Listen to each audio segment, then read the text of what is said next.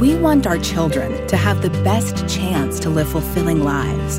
But can you keep up with all the books and scientific research on parenting and fit the information into your own philosophy on how to raise kids? Welcome to Your Parenting Mojo, the podcast that does the work for you by investigating and examining respectful, research-based parenting tools to help kids thrive. Now, welcome your host, Jen Lumenlawn.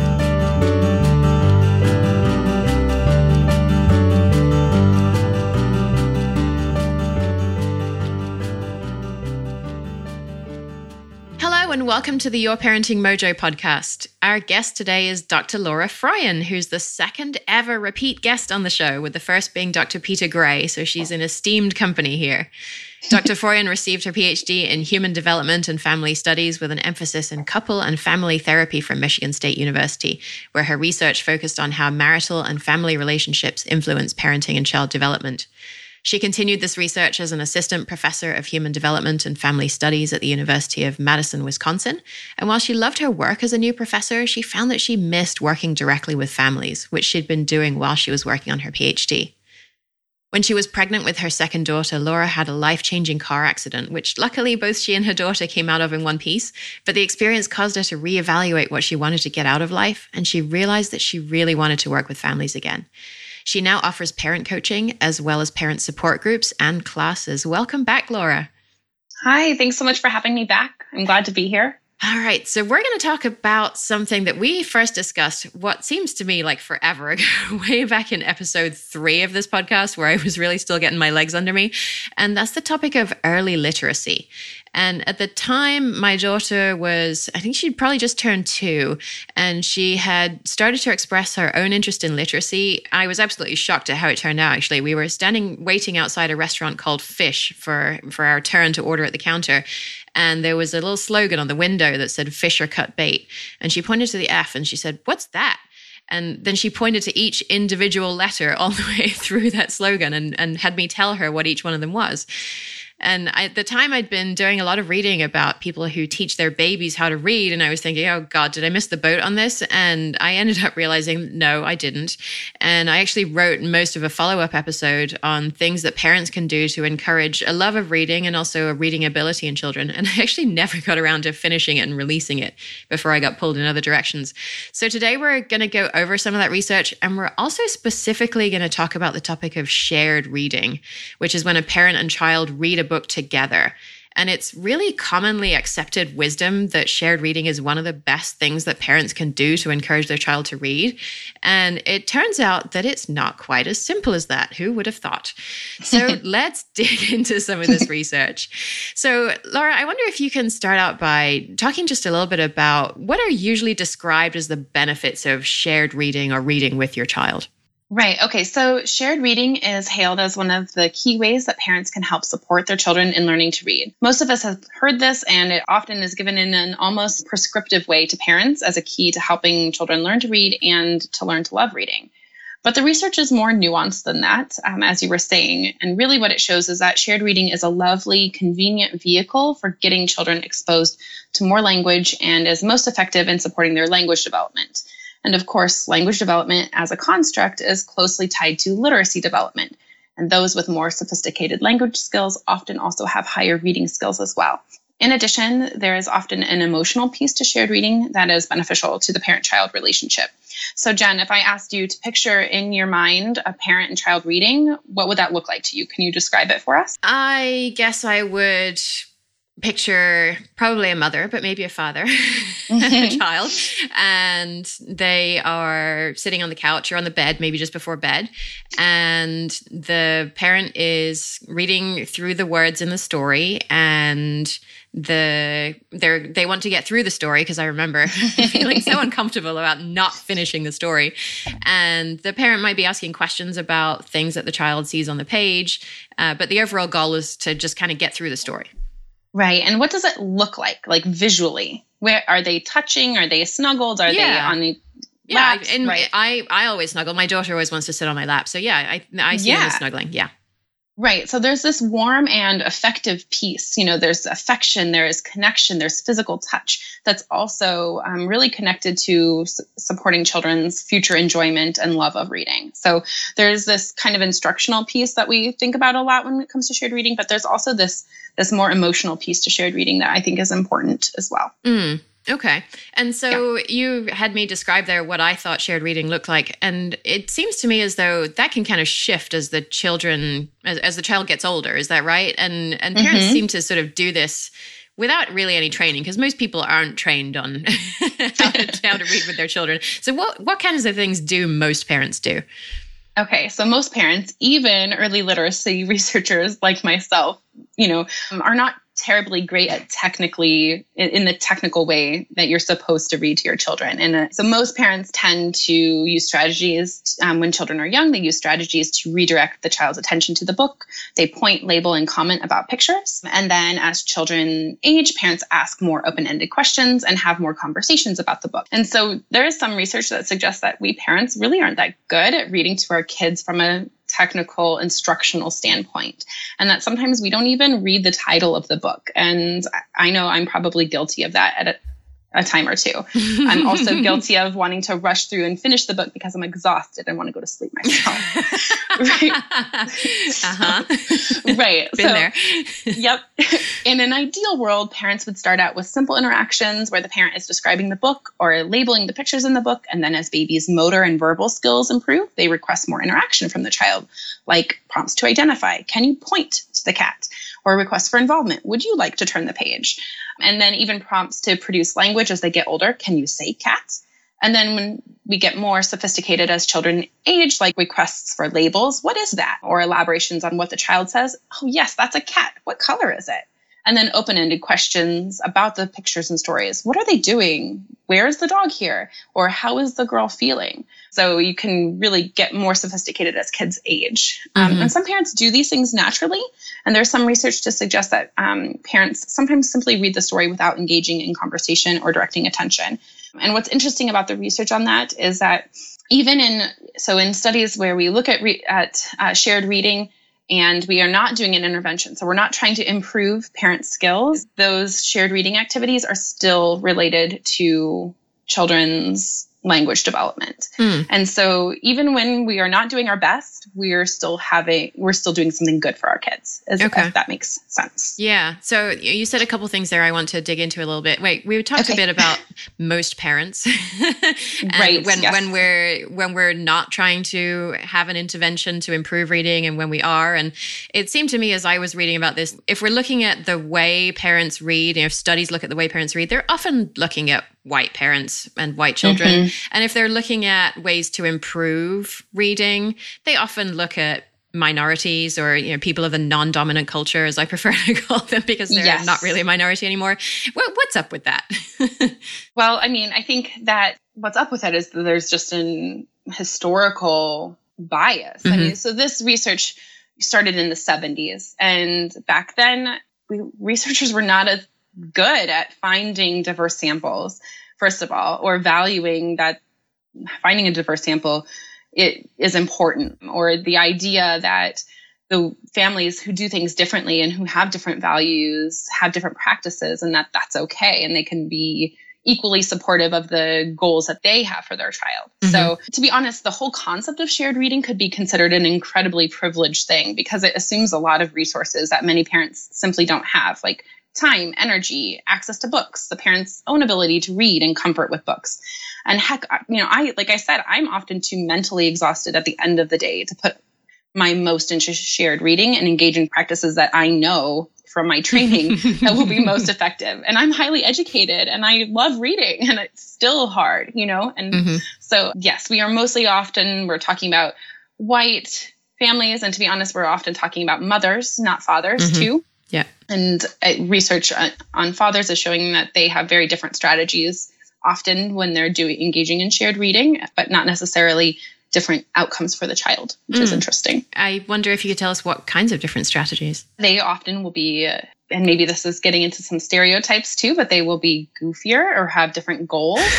And sometimes they will take more time than mothers will, which is an interesting piece because it's possible they're not quite as mentally exhausted or touched out as us. And that's a kind of a guess, a guess from me. But, we definitely see the goofiness play out in our household. When my husband reads nursery rhymes to my daughter, she gets to choose if he wants to sing them or rap them.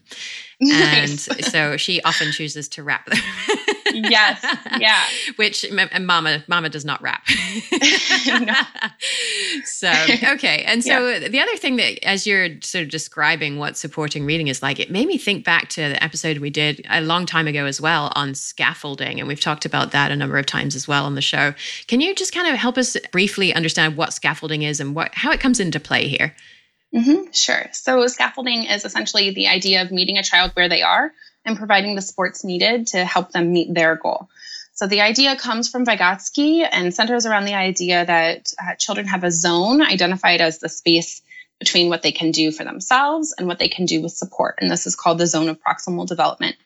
A good example is my 2-year-old putting on her clothes. She is adamant that she wants to dress herself, and she's pretty good at it. But at the end, when she's pulling up her pants, she can't quite get them up over her diaper. So she needs my help. And she often wants me to put her hands in the right place so she can do it herself, as opposed to me just doing it for herself. So she wants a scaffold there. She wants assistance in getting her hands into just the right position, and then she can pull it up. Aww.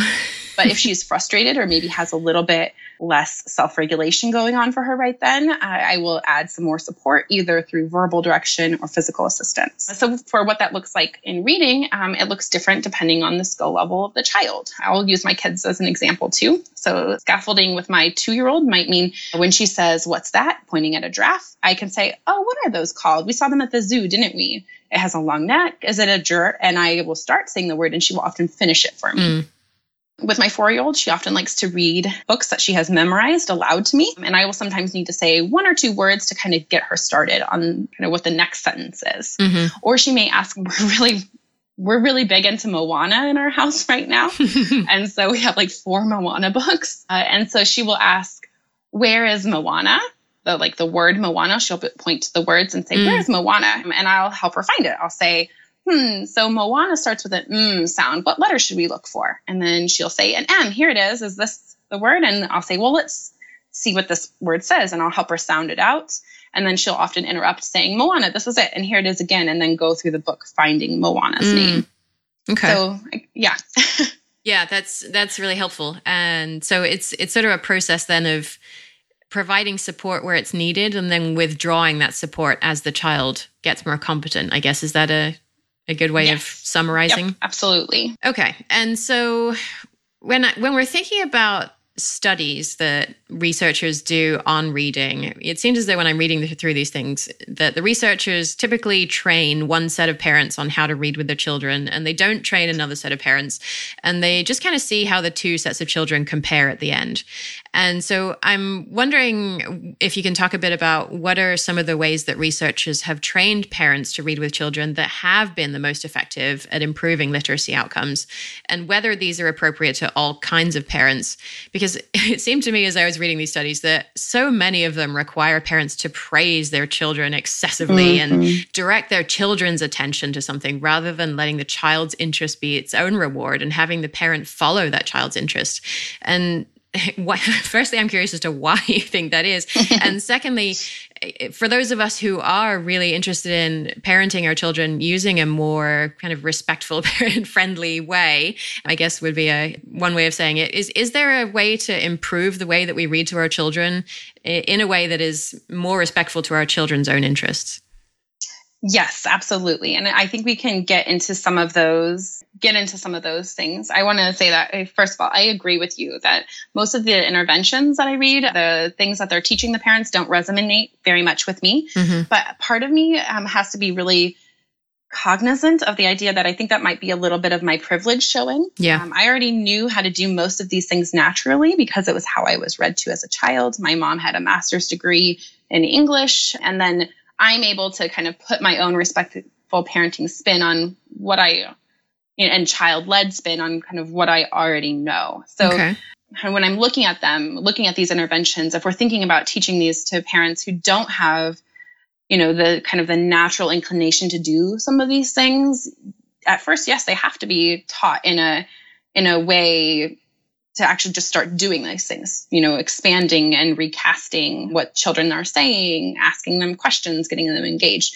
And then once they have those skills down, then they can kind of take a step back and look for ways to do those things within a child-led perspective. I don't know if that makes sense. Mm-hmm. Yeah. So it's almost like you're saying that they need to be trained on the non-respectful way first and then put a respectful spin on it. Is that what I'm hearing? Well, I don't know that I don't know if I would necessarily even call these things not respectful. I would definitely call them not necessarily child-led. Yeah, that's true. Yeah. So I think that being child-led is a skill. And, it really is. And it's something you have to practice. And I think that it's harder for parents to get started on being child-led when they don't know what to do to support that, to support the skills. So being child-led for someone who doesn't have these other skills can often look like just doing nothing, right? Yeah. And letting the kid do whatever they want versus honing in on what the child is interested in and then having the skills to kind of go out and find ways to support those things. So teaching the support is a way to let them have those skills. And then I guess putting in the context of really advocating for child-directed learning. Okay. And I think it's also important to remember that most of these studies and interventions were designed in the 70s, quite a long time ago, actually. And being child-directed, child-directed learning and child-led play and learning were not as popular back then. They weren't something that we fully understood in terms of how they benefited children's learning. Yeah. Okay. And so just to put this in, we are talking in very theoretical terms here, just to put this in really concrete terms for people who are listening, when we're talking about parent-led strategies, it would be things like, oh, look at the giraffe, or, what's going on here, or how do you think that character feels? And if it was more child-led, you would not necessarily say as much initially, but you would look to your child to say, oh, what's that? Or what color is that? Or I want to count the penguins, as my daughter did last night in the book that we were reading. And then you kind of help and support that process and build on what the interest is that the child has expressed, rather than trying to direct the child to what you think is interesting in the page. Is that about right? Yes. Yep. Okay. All right. So the studies typically teach the former method. And in some cases, it has been shown to improve reading outcomes. Are there studies that have shown that the child-led approach also improves outcomes? Well, I don't know. I mean, so what's interesting is that the dialogic reading, which is one of the most well-studied parent intervention when it comes to shared reading, when you go through and you read the studies starting in, I think the first mention of it was in 1978, going through, you can see that their emphasis on being child-led changes over time. The way that the authors talk about it in their papers and the way that they do their training with their children, like with the parents. And so I think it would be really interesting, potentially for like a literature review for a grad student or something, would possibly be really interesting to look at how that has changed and if it has made an effect. But I don't know of any specific studies that have looked at a more child-led study. I did send you one when we were preparing for this that looked at improving parents' overall responsiveness to their child. And so these researchers targeted parent responsiveness across settings. And then they looked to see if the changes that they made in their responsiveness actually changed the way they approach shared reading activities. And that was a really interesting study. The results showed that not only were mothers who received the training more warm, encouraging, and responsive during shared reading, but they also increased their use of language facilitation techniques. And as a result, children were more engaged and had more verbalizations, asked more questions, and were more cooperative during the reading activity. So I think that was a really interesting thing, that the idea that we can teach parents to be more responsive and more sensitively attuned to their children in general, and that can then translate into all of their activities, and particularly ones that are important for language development. Okay. So you used a new term there. You said dialogic reading. What is that and why is it important? Oh gosh, did we not talk about dialogic reading? We didn't talk about that yet. No. We're going to right now. Okay, good. I'm so sorry. Yeah, dialogic reading is a specific approach to shared reading that's aimed at supporting children's language development. So in dialogic reading, the parent is encouraged to prompt the child with questions, extend the child's verbalizations. So that sounds like if the child says cat, you say, yes, that's a cat. You're extending what they're saying and providing them with more language stimulation. And to praise the child when they tell the story and when they label objects correctly.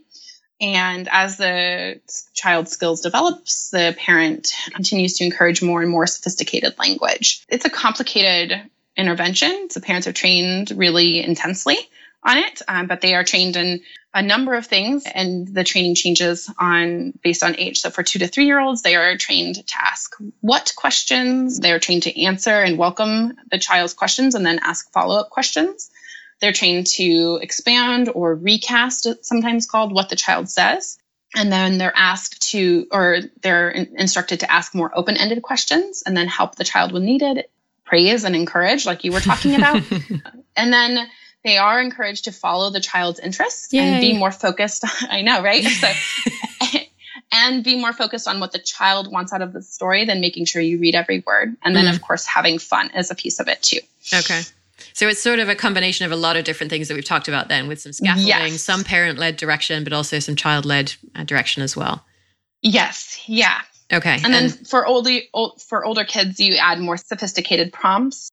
So you might ask the child to complete the last few words. So as you're reading, you might stop when there's like 2 or 3 words left and ask the child to complete. You might be asking them to remember part of the story from a previous reading. You might ask them the who, what, where, when, why questions.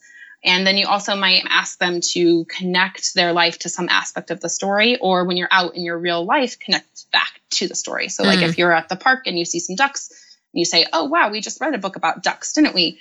That type of thing. Mm-hmm. Okay. And so this is sort of in the literature, this is kind of the way that is supposed to be the best way of improving literacy outcomes. Is that an accurate thing to say? Dialogic reading really targets language outcomes for the most part. And I think that primarily, I'm not exactly sure. It's with research, there's always a chicken and an egg type of thing. So are they targeting expressive language because when they looked at the results, that's what it improved, or were they targeting it on purpose? But they really, if you look at what they're asking the child to do and what they're asking the parent to do with the child, they really are focusing quite a lot on language. And the reasons for that might be is that language is a construct that hangs very closely with pre-literacy, early literacy skills. So, and what is sort of being assumed here is when we say expressive language is language that the child speaks. And so if the child has a more sophisticated spoken vocabulary, they're assumed to have a reading ability that's going to be superior as well. Is that right? Often having more words that you say and know and can reproduce is not necessarily related in a causal way, but they like the technical term, not technical term, but I was saying that with air quotes, but we say that those things hang together. Okay. So they're developing close to the same time. Maybe one is a little bit ahead and then the other one jumps ahead. So they kind of work together and are often influenced by many of the same things. Okay. All right. So it seems as though in the literature that shared reading is kind of promoted as a panacea for all problems, whatever ails the child, whatever their reading or learning problem, the parent is just told to read more to their child. But I know that some studies have found that shared reading might not be as important as we've all been told. We read one meta-analysis of 31 studies that found that parental reading with preschoolers accounted for, and wait for this number, 8% of the variance in the children's early literacy achievement. So I'm thinking 8%, what the heck is going on here? And what is more important than shared reading if shared reading is only 8%? And why do the quote unquote experts promote shared reading as the key to solving children's problems when 8% is a very small number? Yeah. Yes. So here we are getting into a bit of a conversation about how research influences policy and broad recommendations. So often policy makers and larger organizations are looking for clean, simple ways that are based in research. But in all of the boiling down and simplifying, some of the nuances get lost, right? Yeah. And so back when reading was starting to be promoted, policymakers and translational researchers were looking for ways to close significant gaps in language and literacy development. And shared reading just kind of jumps out as a no-brainer. And it takes very little money to put into action because the onus of it is largely on the family. So always a good policy. Right. So, I mean, and maybe we're being a bit cynical here, but really that I sometimes it does boil down to that type of thing. And really though, like policymakers and programming individuals and corporations have tried to promote speaking more to children to address this issue, but it's hard to know what that means in action. And it often takes more sophisticated training. Whereas we can say, read more to your child, and shared reading can be a little bit easier because the parent just has to read the story. And often the natural context of the story reading will encourage more language exchanges between the parent and child than they would have had they not been doing the reading. And then, so while 8% of the variance, or 30, it's as high as I think 32% in some meta-analyses, does seem small, it really isn't an insignificant amount when we think about all of the other factors that determine children's early literacy and language skills, like age and development and socioeconomic status, parent education, school and teacher quality, the home learning environment in general, and even self-regulation skills. So there's a lot of factors that can go into a child's development of early literacy skills. And knowing that we can influence at least 8% of that by encouraging parents to read is not that small, if we really think about it. That, so if we're, if we're talking about like if a child knows 92 words or knows 100 words when they enter into preschool, obviously they're going to know way more words when they enter preschool. But, if we're thinking about like, that's 8%, that's not insignificant, so. Especially when you multiply it up by the amount of words they actually do know. Right. 8% starts to become more significant. Yeah. So kind of sometimes like policymakers are looking for quick and dirty ways to make big changes. And reading is one of the ones that they've kind of latched onto. And even all of the research that's critical of kind of naming shared reading as this kind of catch-all, cure-all, even the ones that are critical still say that reading is important and reading is a lovely thing to do with your children. So I don't think we can necessarily go wrong with reading, even when we're not doing all of these kind of extras that the interventionists would want us to do. Okay. All right. So then that brings me to a topic about, what happens if your child doesn't love to read? So my daughter does love to read. When her daycare is closed, she absolutely loves it because whatever temporary sitter we have coming in is going to read to her all day. But some children just aren't. And if a parent tries to read to the child's kind of wriggling away and wants to play with trains or blocks or something else. And I'm curious, is this any reflection at all on what the parent is doing? A lot of the studies on shared reading focus on the importance of responding sensitively to the child's comments. And it seems to me as though if the child is telling you they don't want to read and the parent says, well, we're going to read whether you like it or not because it's good for your brain development, then it's, you're saying that there was really no way you can go wrong with shared reading. But what if the child doesn't want to read? Could we be doing more harm than good? And is there anything that a parent can do to get a child interested in reading? And does it matter if they can't? Yeah. So I think, I always try to encourage the families that I work with, the parents that I work with, to not parent from a place of fear, and so if your child isn't into reading, there are lots and lots of ways to get the skills and language input that reading offers to your child without picking up a book. So reading is a convenient vehicle for these things, right? It's just a convenient, packaged, easy vehicle to do these extra kind of language and literacy inputs and opportunities.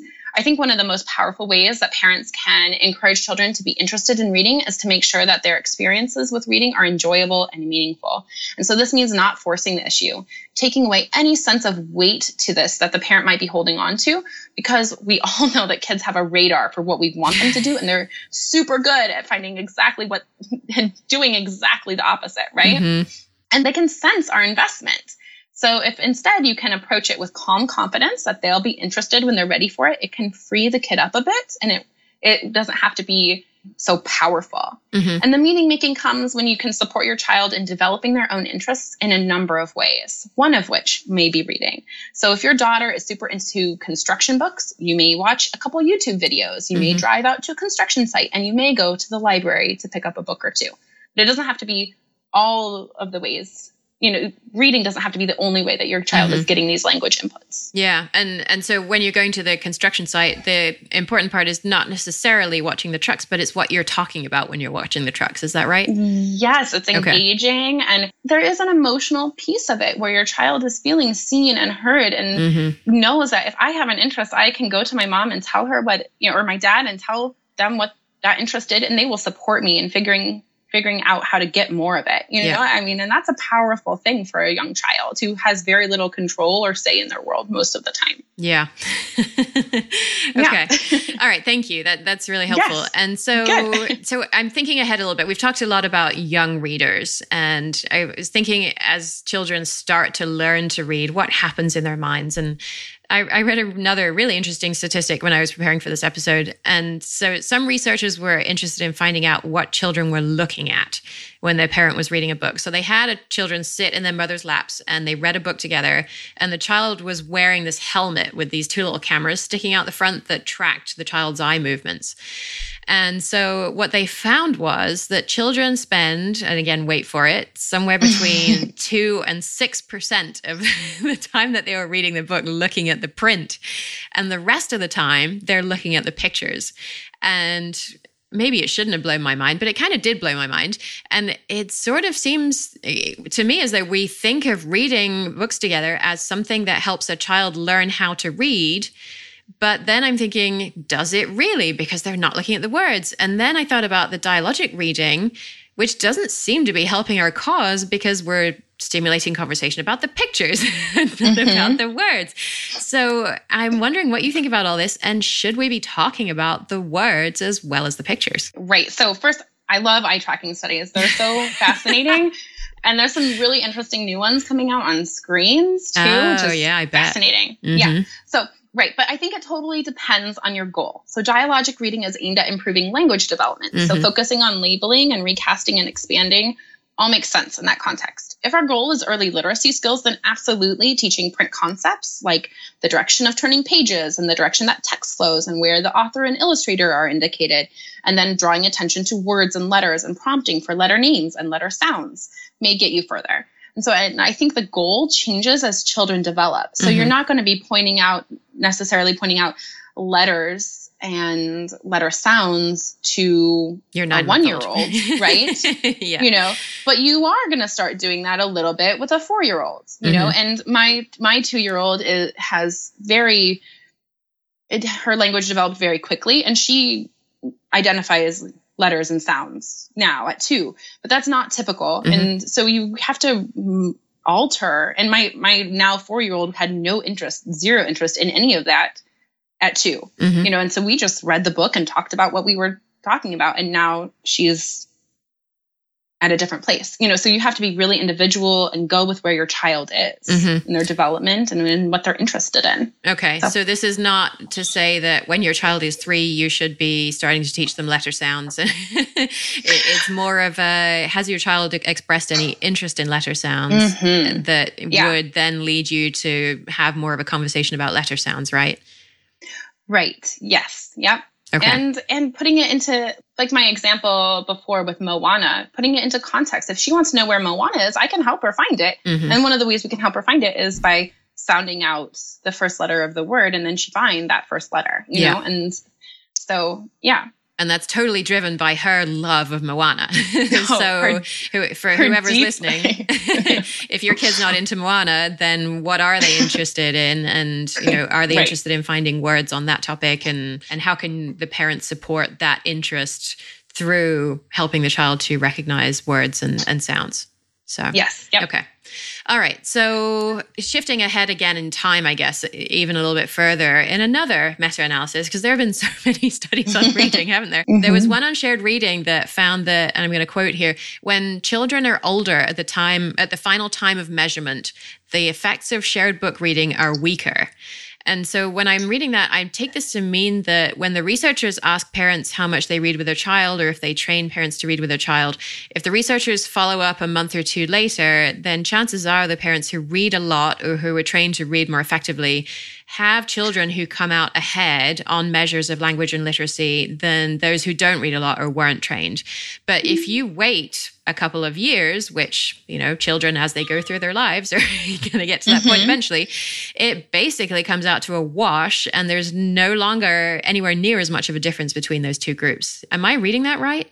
Yes. Yeah. And I don't know if it's exactly clear in this study if they're saying that it all evens out in the end, or maybe that the gains noted in early on would hold if parents were given booster interventions. So it's possible that it's not even an effect in the child per se, but the fact that the parents, did really well on their dialogic reading or whatever it was, and then kind of that petered out over time, or they kind of didn't keep building those supports too. So maybe if they got the intervention when their child was 2 and they didn't get the 4 and 5-year-old suggestions, maybe they just kept doing the 2-year-old ones, and then they weren't making their more sophisticated, and so I think, and it can be really hard in meta-analyses, which are oftentimes they're looking at 50 or 100 interventions. It's hard to know the answer to that question. Yeah. And they all measure things differently. Right.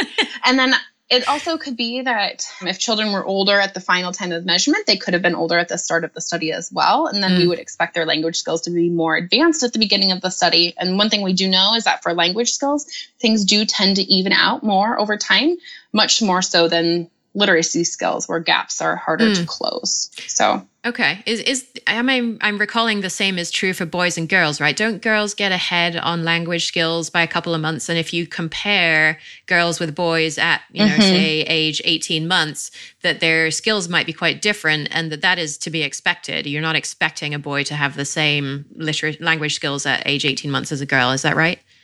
Right. Yes. Yeah. Okay. And those gaps narrow and they converge a little bit. Yeah. Okay. And hopefully the researchers have taken those kinds of things into account. Right. And then again, with a meta-analysis, you can't always be sure. You don't know. Yeah. Right. Yeah. Okay. And so sort of related to that, do you think there's some kind of publication bias in this research? Because it seems to me that so many of the studies that get published are the ones that have the clickbait headlines. And that maybe if a researcher finds there's no difference between a group of parents who's trained to read and one that isn't, is that researcher going to be able to get that work published, do you think? No, there's absolutely a publication bias. So I know researchers who've left intervention research simply because they keep getting null findings, and null findings means that there was no effect of their intervention, or not a significant effect, a statistically significant effect. And they couldn't get their work published. And without publications, it's very difficult to be a successful professor. And so in the academic atmosphere that we're in right now, in almost all fields, there is a publication bias in research. So we are seeing the papers and the analyses that had results that were easily interpretable and fit within a good theoretical framework, and that were helpful, to understanding more about children or parents or whatever it is the topic that we're researching. So, but the ones where we find no effect usually are not published, which is sad because null findings can be really interesting, but we don't get to see them. Darn those clickbait headlines.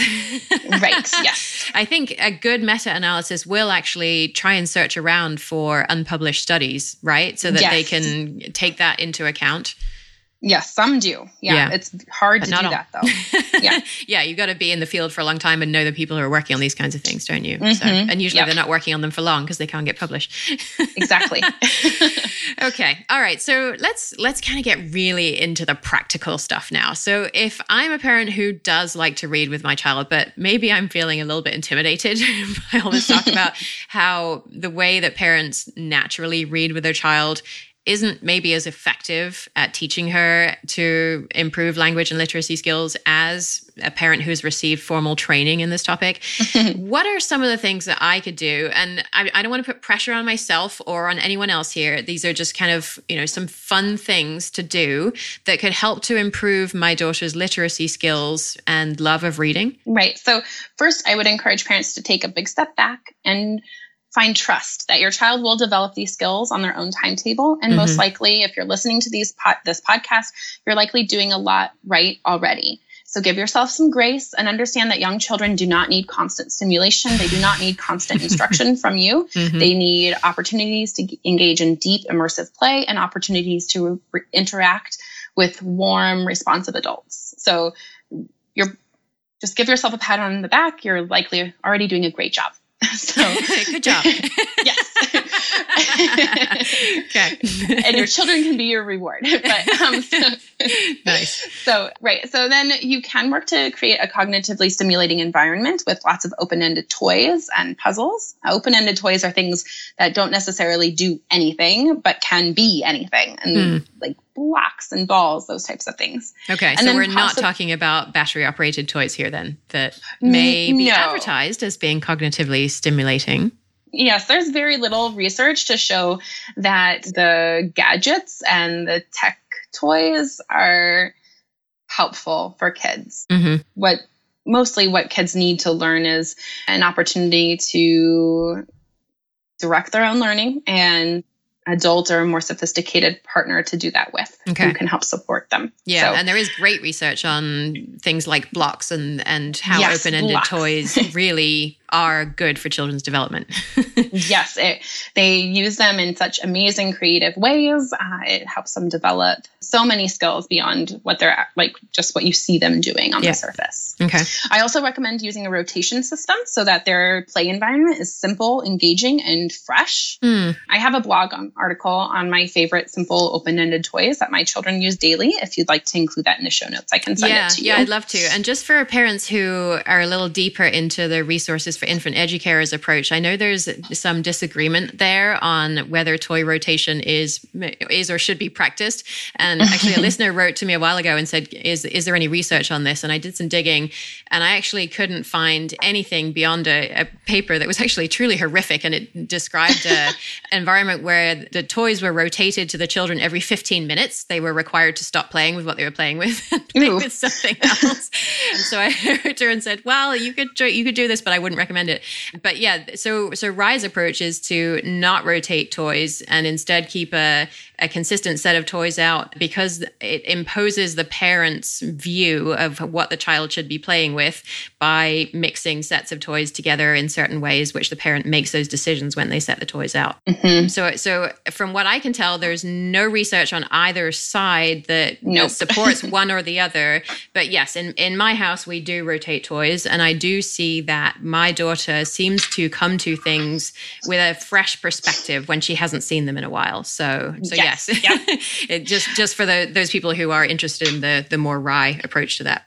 Yes. And I love Rye. I very much do. I also love balancing things and making things work for you. Yeah. So, yeah. Yep. And so then you can also read regularly by yourself and to your child if that's something that you enjoy. So focus on enjoyment and engagement. And if you don't, you don't have to.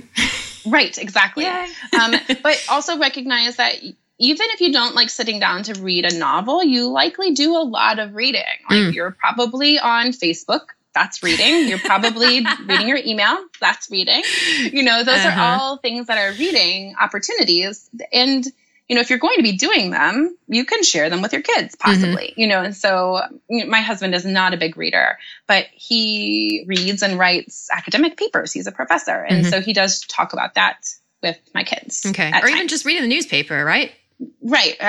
Yes. And even if the newspaper is on your phone, so we live in a technologically saturated environment and, my kids call my Kindle my book, and so, yeah. And then making meaning out of this. So meaning making processes are key for children to learn. So making sure that you are showing how reading is meaningful to you and how it can be meaningful to your child. So that often involves using reading and writing in daily activities. For example, I often, when I'm writing a grocery list, I'll hand each of my daughters a Post-it note and a pen, and they write their own lists. And then this isn't just an act or play. We take their scribbles to the store and ask them what's on their list. And if it's in the budget, we get it. Yeah. Oh, that's awesome. To really, yeah.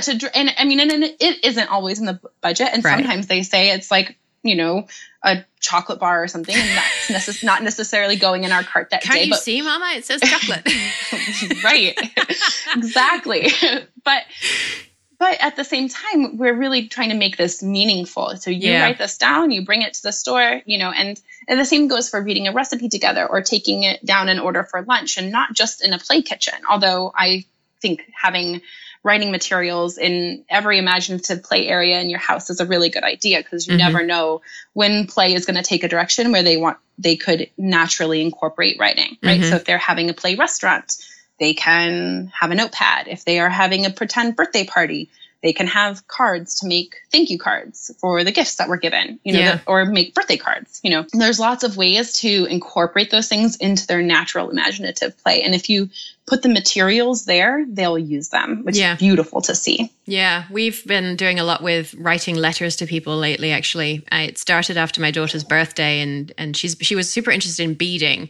And so I said, you know, do you want to send a necklace to your grandma and to your aunt to say thank you for your birthday gifts? And she really wanted to do that. And she drew a picture and dictated a letter to me for each of them and mailed it out. And she just loved the process of mailing it out. And so since then, she's probably written letters to half the kids in her class. And she draws a picture. Cute. Yeah. And then she has me write their name on the picture, and then she dictates what she wants me to write. And of course, she can't read it. But what she's learning, I believe, is that her words have power, and that I understand how to take the words that are coming out of her mouth and translate those into letters on the paper, and that's a meaningful process. Right. Yes, this is symbolic representation. Exactly. Yeah. She will, you know, she recognizes the letters already, but she can't read them except for her name. Over time, she's going to be able to make that connection. The things are coming out of my mouth are on this paper, and this is what this word says. Yeah. So, and you know what's interesting? So I didn't send you this paper, but one of the researchers that I worked with in my grad school program, she researched writing development, and in their coding systems where they have children give a writing sample, they use drawing pictures as an early form of writing. So when your child draws a picture of her friend when she's writing a card to her friend, or she draws a picture of, you know, her friend and her, maybe they're going to, I don't know, to the park or something. She's writing a story there, even though it's not with words, even if it's not with scribbles. She is using symbols and her drawing as a representation for her feelings and emotions and thoughts about this person. It's beautiful. It's so exciting to see. Yeah. Yeah. Okay. So, I mean, there's so many ways that you can pull print and reading into your life. So one of your, you know, engaging with environmental print. So environmental print is the words and letters that we see in our environment. So cereal boxes, road signs, shop windows. One of the first words that my daughter knew how to write was stop, because we would see it on a stop sign all the time. And because I didn't just walk past the stop sign, you know, we talked about the stop sign and what the characteristics are, you know, and so, I mean, you can take your environment, take advantage of your environment. And this doesn't, having a print-rich environment doesn't take any extra effort or buying any extra things. The print is there, and it just takes being ready when our kids notice it and then engaging in it with them. Yeah, my daughter's super interested in sorting the junk mail lately. So that doesn't cost me a thing. It shows up at the house every day, reliably. Right. And we can go through the little flyers and point to letters and words and how they correlate with the pictures. And yeah, it's a 5-minute thing that she loves to do. And then it's over and we make dinner together. Oh, I remember when my daughter was in the junk mail sorting phase too. She had so much fun. Isn't that funny? That's the phase. Yeah. And it's free. Yeah. Yeah. Or when my oldest was a baby, I made a toy for her out of an old cashew canister, the kind that you get at the big bulk stores, you know, it's this big. And then I put a bunch of lids that I had saved from like jam jars and peanut butter jars and that type of thing. And as babies, infants, the kids love taking the lids out and putting them back in and sorting them. But now, as older kids, my daughter loves to read the canister and to pretend that they're like coins for a play restaurant. So this toy that I made for an infant is still relevant for children, for my older kids, because of the print on them. They're practicing their letters or noticing the letters that are on them. It's a lot of fun to see kids use things in their simple things in their environments that don't cost a lot of money and that are kind of can last for a long time. Yeah. So, and are not battery operated. Right. Yes. Okay. All right. Anything else you want to add on that front? No, I think I think we've covered quite a lot in here. And we've covered quite a lot. I think we've given lots of good ideas. One thing too, when you're reading a book, I want to be clear that you do not have to make sure you read every word. I don't know if we've been crystal clear enough on that, but you can follow the child's lead. So if the child wants to read the first page and the last page and nothing in between, that's fine. And you don't have to rush through the story and try to get it finished. Just take your time, enjoy it with them, and follow their lead. Okay. Slowing down is really a great way to approach this too. Just going nice and slow. Okay. And so that was a really helpful list of things for people who do love to read, especially parents who love to read, but not all parents love to read, and including our husbands.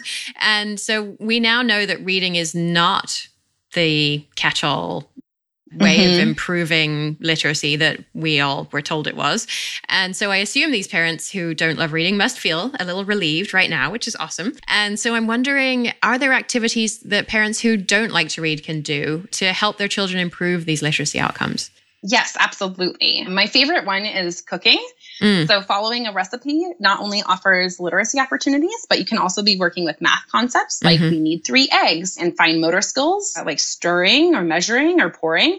And all of those things are closely tied to writing. And then there's also sensory stimulation. So cooking is a really wonderful activity if you have the patience for the mess, which I don't always have. And then there's also lots of fun games that you can play to support language development and early literacy skills and school readiness in general. So Red Light, Green Light and Simon Says are both great for self-regulation. Mr. Fox, What Time Is It? I don't know if you I'm sorry, know that what was that? game. Oh my gosh. Maybe it's a Midwest thing, but or an American thing. Or an American thing, true. So Mr. Fox, What Time Is It? Is a game where one child is the fox and all of the other children stand far away from him and they say, Mr. Fox, what time is it? And the child who's the fox says what time it is, and the children take the number of steps for what time it was. So if he says it's 10 o'clock, they take 10 steps. And then as they get closer, the fox says lunchtime, and then they chase them around the yard. It's a lot of fun. So those are great for numbers. And then there's rhyming games, or games where you kind of think of objects that start with the same letter of people's names. Or you can do like, I'm going on a picnic and I'm bringing apples, and then the next person has bee and they choose blueberries, and those are fun games. And I also made up a game that my kids love that's based on a common phonological awareness assessment, where you have them break words apart or put them together. So what is sunflower together and sunflower? Or you break them apart. What is cupcake without cake? And they can say cup. And those are games that we often play in the car, actually, to pass time. Yeah, where you don't need something in front of you.